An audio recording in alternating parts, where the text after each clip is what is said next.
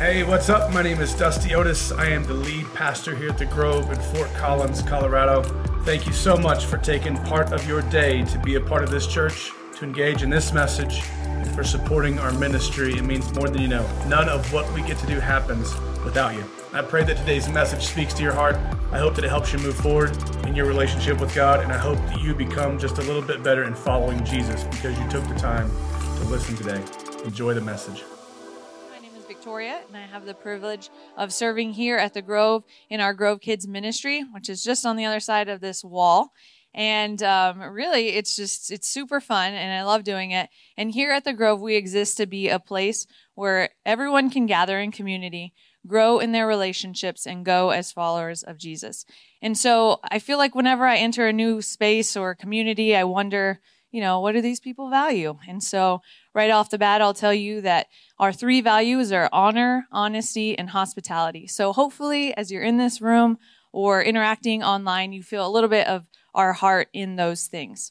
This is my family. Here we are. I should probably introduce them too.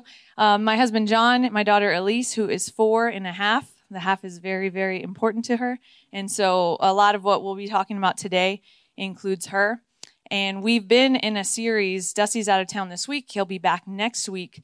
This series is called Greater, and it is based on John chapter 3, verse 30, which says, "He must become greater and greater, and I must become less and less." So last week he talked about having a greater direction for your life, and he'll be coming back next week and adding on to that because there's plenty more that goes with direction in our life. Grove Kids, too, going back to that real quick, I think that you'll find me a lot on that side. I'll say hi, and then I walk back over and kind of hide. And I think that it's easy to assume that we sort of exist to babysit so that this room is a little quieter, and then parents can have like a kid-free moment to just experience church. However, there's a lot of intention and reason behind what we do on Sunday mornings.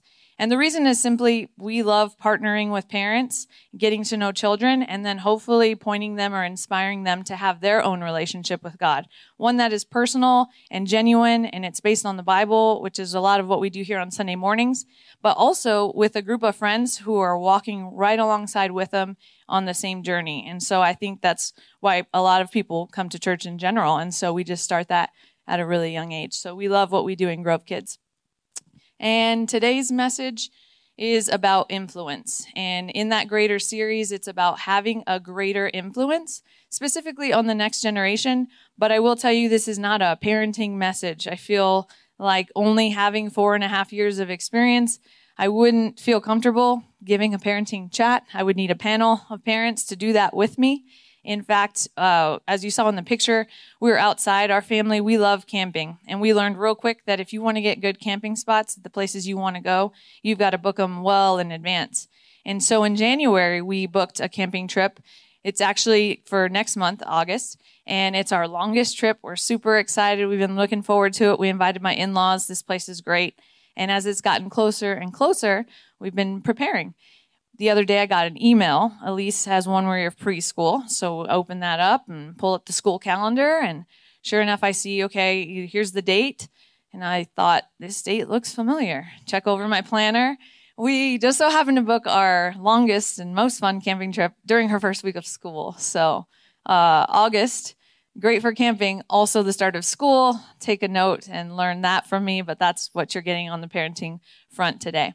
So last thing, let's pray so that, God can calm me down and we can use what we're doing here to have a productive but also great Sunday morning together. So thank you, Lord, for today. Thank you for Sunday. Thank you for every person that you brought in this room and the place that we have that we can gather. I thank you so much. Help us to open our ears, open our hearts, whatever it is you want to show us today. We just ask that you do that for us today. We love you, God, and we thank you. Amen. All right, so we're talking about next generation. I think the first thing that comes to mind next generation-wise is social media. And so we know social media includes tons of different avenues, Instagram, Facebook, TikTok, Snapchat, Twitter, it goes on and on. But really interesting about social media is this role, and the role is called an influencer. And so it's real. These people are influencers. Basically what they do, either they're a celebrity or they've gained following of thousands and thousands of people for whatever reason, and their job is to point people, their followers, to certain products or maybe positions or stances on things that are happening. And really, you don't know these people, but that's kind of their job, and that's what they do. They share their life, and then they point you to things. And so influencer immediately made me think of that, and then it made me think of looking up the actual definition of influence to see exactly what we're talking about today. So here's our definition. It's a noun. We know nouns are person, places, or things. And here's the thing. And it is the capacity to have an effect on the character, development, or behavior of someone or something, or the effect itself. It can also be used as a verb, have an influence on, which is what we're talking about today. But that's kind of the base of the whole conversation today on having an influence. And in my opinion, you can be an influencer on social media and not have a relationship with someone, but still point them somewhere. Or in our normal everyday lives, you can have an influence on someone based on the relationship that you have with them, right? You can be a good influence or a bad influence. And then just even between those, there's a lot more types of influence. So that's my next slide, talking about parental influence. And I know it said it wasn't just strictly for parents, but this is just child development. So we see that there's parental influence, even if it's other family members that are caregivers, or peer influence. And so you can see that chart. What I like about this picture is the bottom. So on the bottom, we see care, guide, engage, affirm, and mobilize. And those things are really important because those are different stages and types of influence. So when you start in the care phase, you think about tiny little sweet babes all the way up to about 2 years old. That's your influence on them, is the care that you provide them. Their main motivation is comfort. And that makes sense. Babies cry, they get comforted. And their question inside, their core question, if you will, is am I safe? And that's what's happening in that care phase. Then we move over to guide, and those are our 3 to 5 year olds. That's where Elise fits right in, and I see her marked to a T based on this. And so we're guiding. That's the influence that we provide. We're guiding. Her motivation is exploration.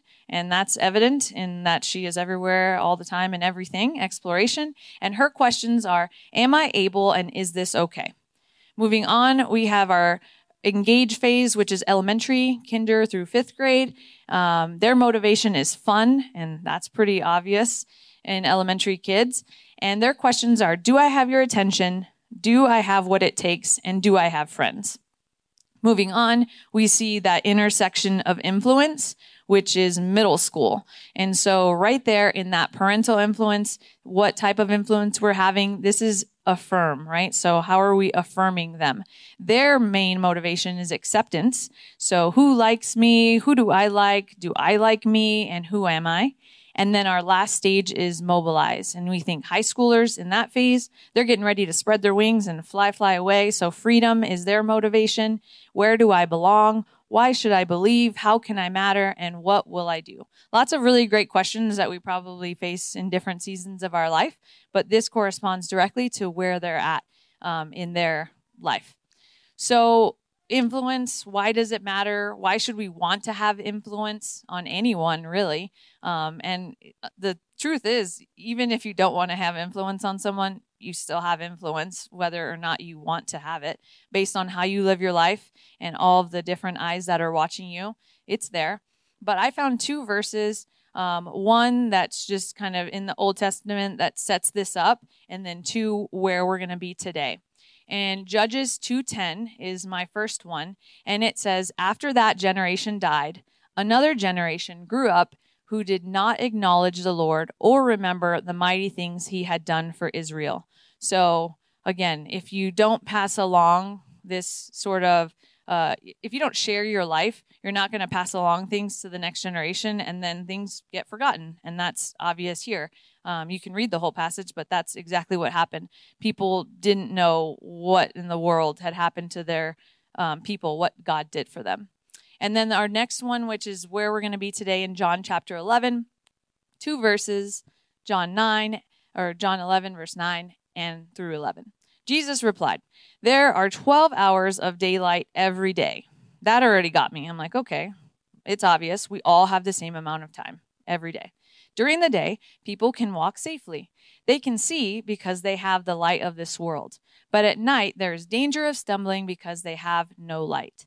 Then he said, our friend Lazarus has fallen asleep, but now I will go and wake him up. So we all have the same amount of time. We see here the daytime, which is the light, and that's pretty obvious. If you're in an unfamiliar room and the light is on, you can see, you know where you're going. And if it's dark and you don't know where you are, you're probably going to stumble and fall. You can also look at it on a deeper level, like the condition of your heart. Like, where are you at? Is it light and full of joy and peace and great things that God can provide? Or is there darkness that maybe there's stuff that's hidden and not being shared with others? You're maybe more isolated. And then Jesus says, our friend Lazarus has fallen asleep. But here's the part. But now I will go and wake him up. Jesus, right? Son of God, super powerful, can do whatever he wants to do with anyone he wants. Yet he takes the ownership and says, I will go and wake him up. There's other stories where Jesus speaks things and it happens. But in this case, he's making the time for some reason. And we'll see later there's a lesson and a purpose to show up and do this life-changing thing for Lazarus. So when I read those things, I meet with Dusty and Heather every week. We talk about life. We talk about the Grove. We talk about leadership, ministry, all kinds of things. They know my heart and where I'm at and why I'm doing what I'm doing with the Grove. And when they asked me to do this, of course, my first immediate was like, let me think about it. So I wouldn't have to say no directly. But also knowing what is in my heart and what God and Jesus challenges you to do. And when you read this and you see Jesus going to do something, sure, is this uncomfortable? I'll be honest. It's not. I would rather be on that side of the wall, hanging out with my little friends. It's a great place to be.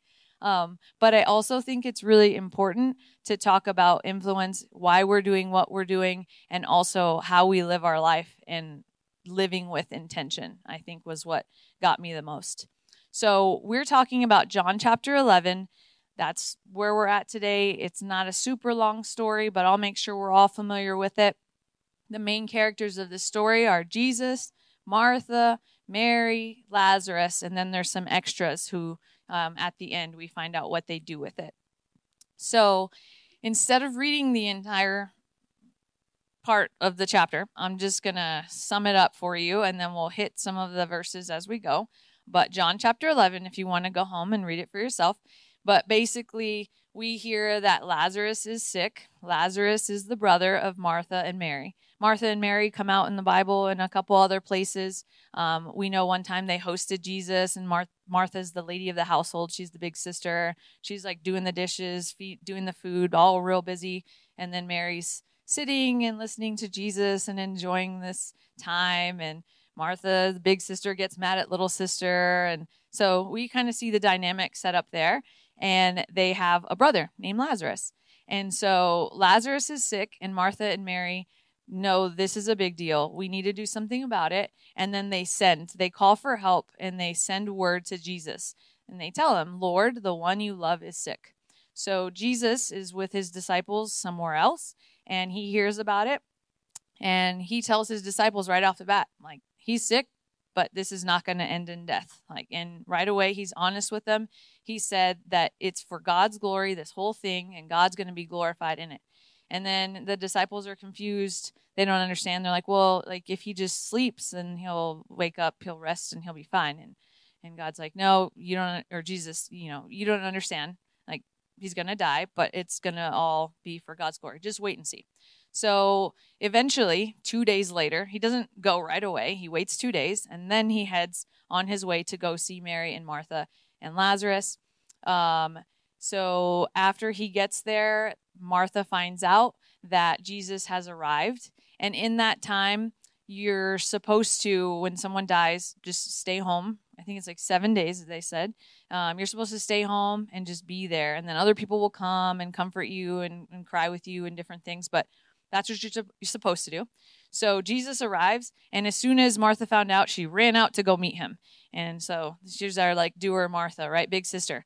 And she right away sees Jesus, and she says, Lord, Martha said to Jesus, if you had been here, my brother would not have died. But I know now, even Now, I know even now God will give you whatever you ask." Jesus said to her, "Your brother will rise again." Martha answered, "I know he will rise again in the resurrection at the last day." Jesus said to her, "I am the resurrection and the life. The one who believes in me will live even though they die, and whoever lives by believing in me will never die. Do you believe this?" "Yes, Lord," she replied. "I believe that you are the Messiah, the Son of God, who has come into the world." And so that's their exchange. Then she goes, tells her sister Mary, and then we'll see Mary's exchange in a minute. But that's where we're at there with Martha receiving Jesus. And right away, her first thing is like, if you would have been here, he wouldn't have died. So he's been dead for, I think it was, we'll have to look and see, 4 days. He's already been in the tomb. So we kind of see this whole situation. Something really bad has happened. Martha and Mary call for Jesus, and then he shows up. And in this story, I'm like, okay, what do we learn from this that we can apply in our lives? Because I don't think that if I had a family member who died, I would call and someone would come and then raise someone back to dead if that's what's going to happen. So what do we get from here? We have 3 points today that we're just going to chat about and see what do we do when we leave today based on these 3 points.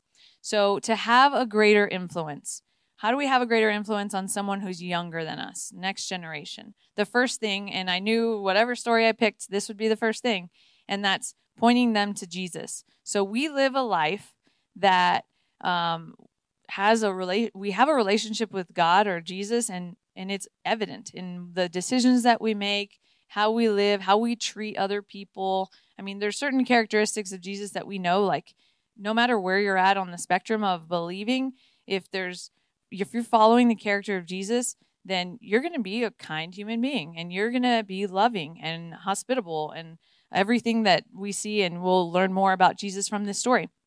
Because if we have a relationship with a young person and we want to have an impact, the first thing that I think about is pointing them to Jesus, because we're all human and we're all going to mess up.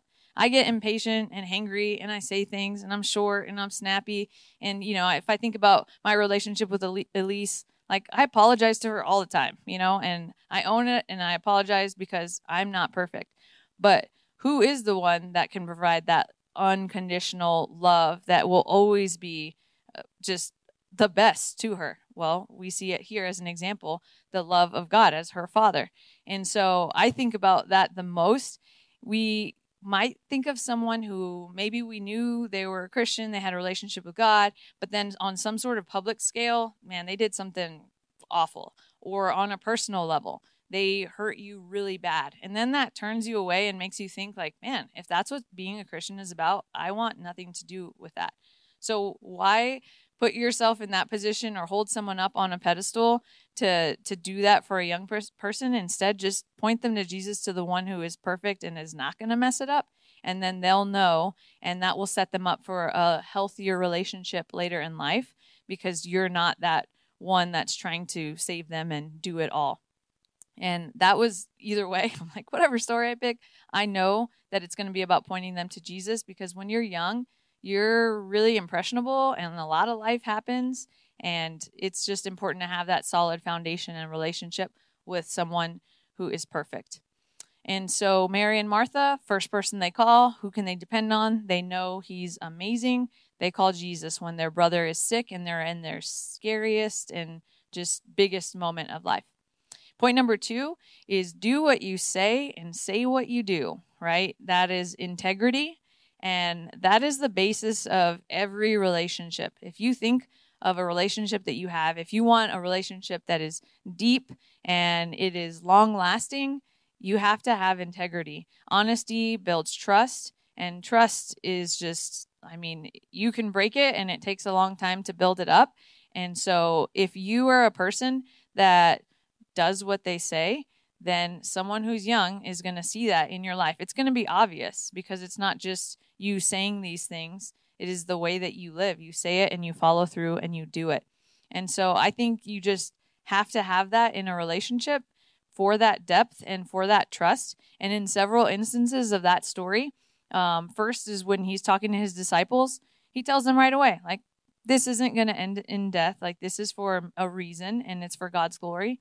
he talks to Martha. He tells her the same thing. Your brother's going to rise again. And then she goes like deeper.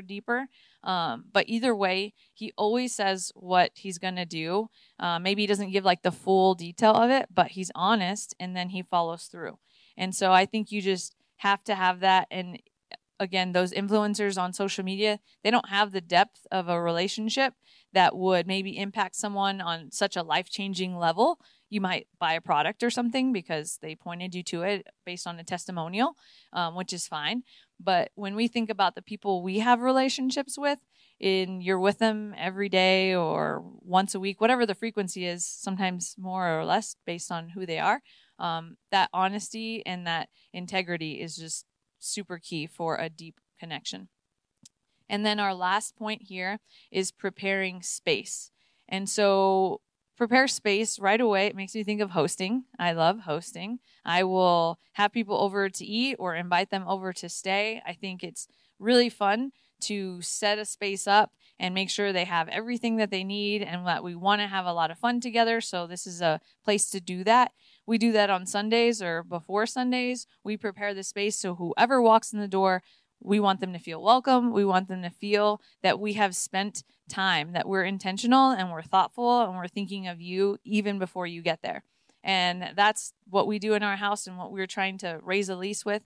When you're hosting, you're thinking of that other person and you might set the space up, but it's more than that. Another way to prepare space is preparing space in your heart for someone. So when we see in a second, when we talk about Mary as an example, she's in a really, really sad place, and Jesus creates space and also holds that with her. So first word that comes to mind when I think preparing space in your heart is empathy.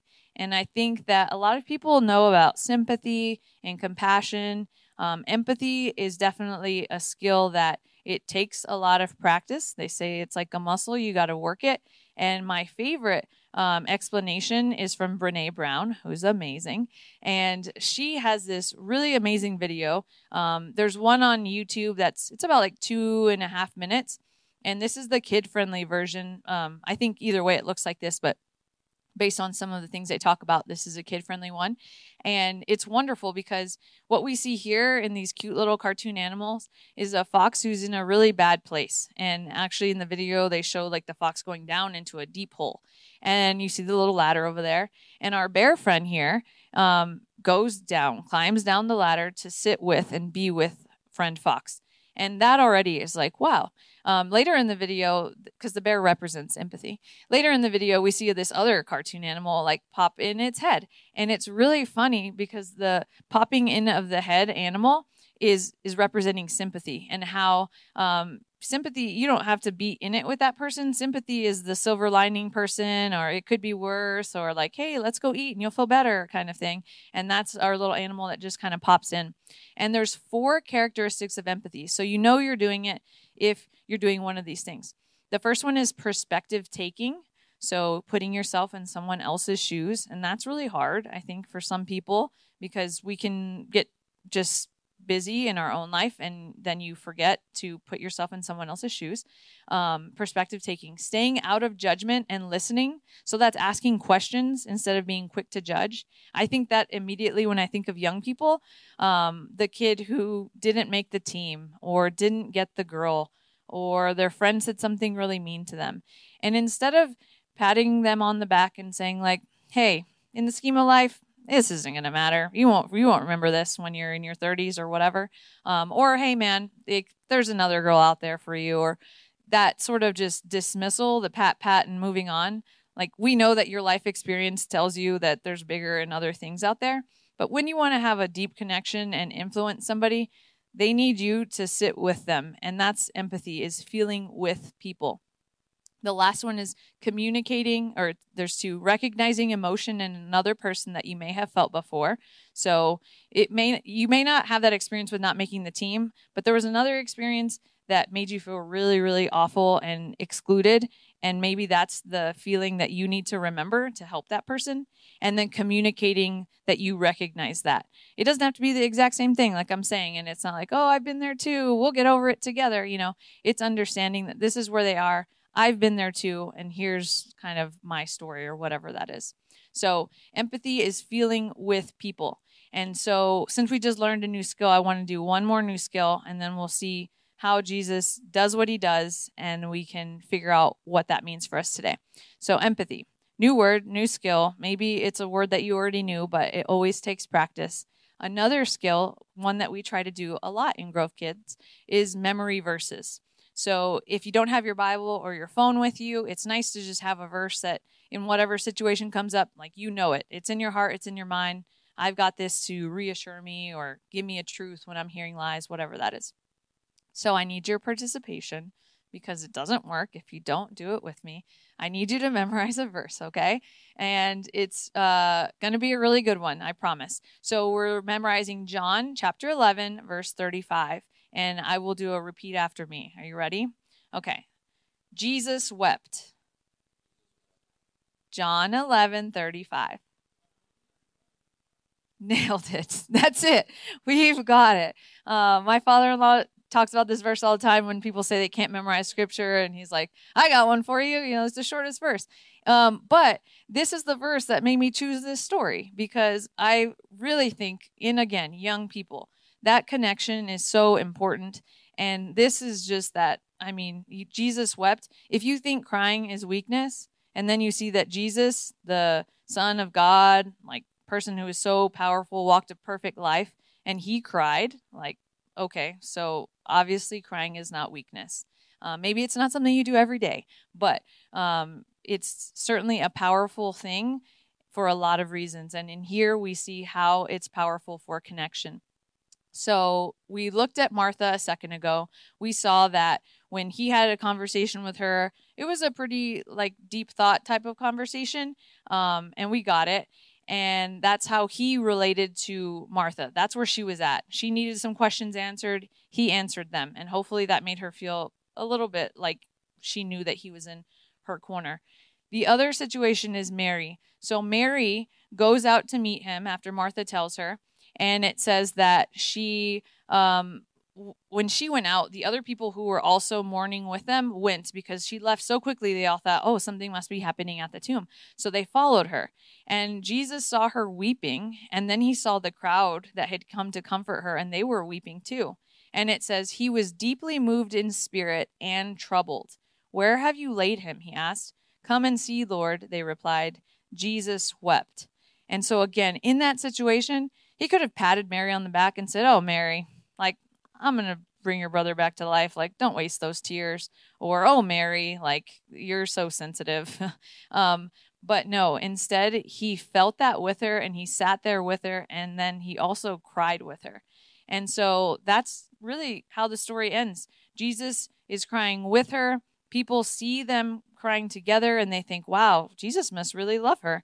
And after that happens, he tells them to take the stone away. And Martha, head of the household, Martha's like, oh, it's probably going to smell real bad. He's already been there for 4 days. And I'm sure, she was right. But he said, did I not tell you that if you believe, you will see the glory of God? So they took the stone away. And then right when they did that, before anything happened from inside the tomb, Jesus looked up and he said, Father, I thank you that you have heard me. I knew that you always hear me, but I said this for the benefit of people standing here, that they may believe that you sent me. So that's amazing too. It makes me think when something really good is about to happen, I can get all caught up in the celebration and the moment of everyone, but I also need to remember to be thankful to the one who made it happen. And he does that in front of everyone so that they can also be a part of the experience and the big thing that is about to happen. So after that, he called out, Lazarus, come out. The dead man came out, and his hands and feet wrapped with strips of linen and cloth around his face. Jesus said to them, take off the grave clothes and let him go. And so Lazarus is back, which is life-changing. And when we talk about influence, it can be on a small scale, but it can also be on a really big life-changing level, as we see here.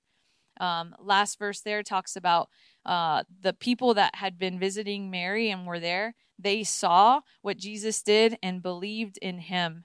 But some of them went to the Pharisees and told them what Jesus had done.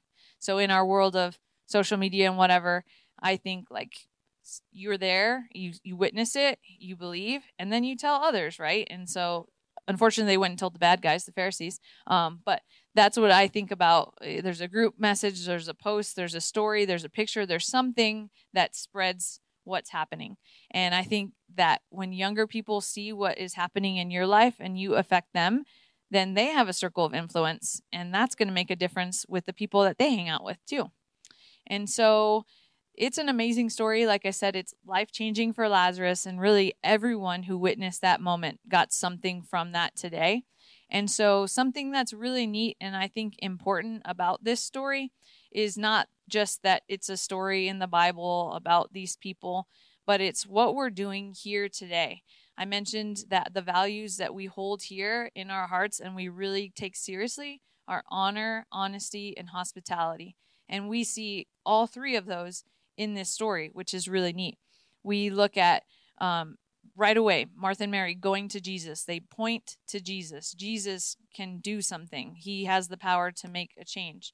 They also, Jesus showing up when he didn't have to show up, right? He could have just said, Lazarus, come back to life. And then that happens wherever he's at.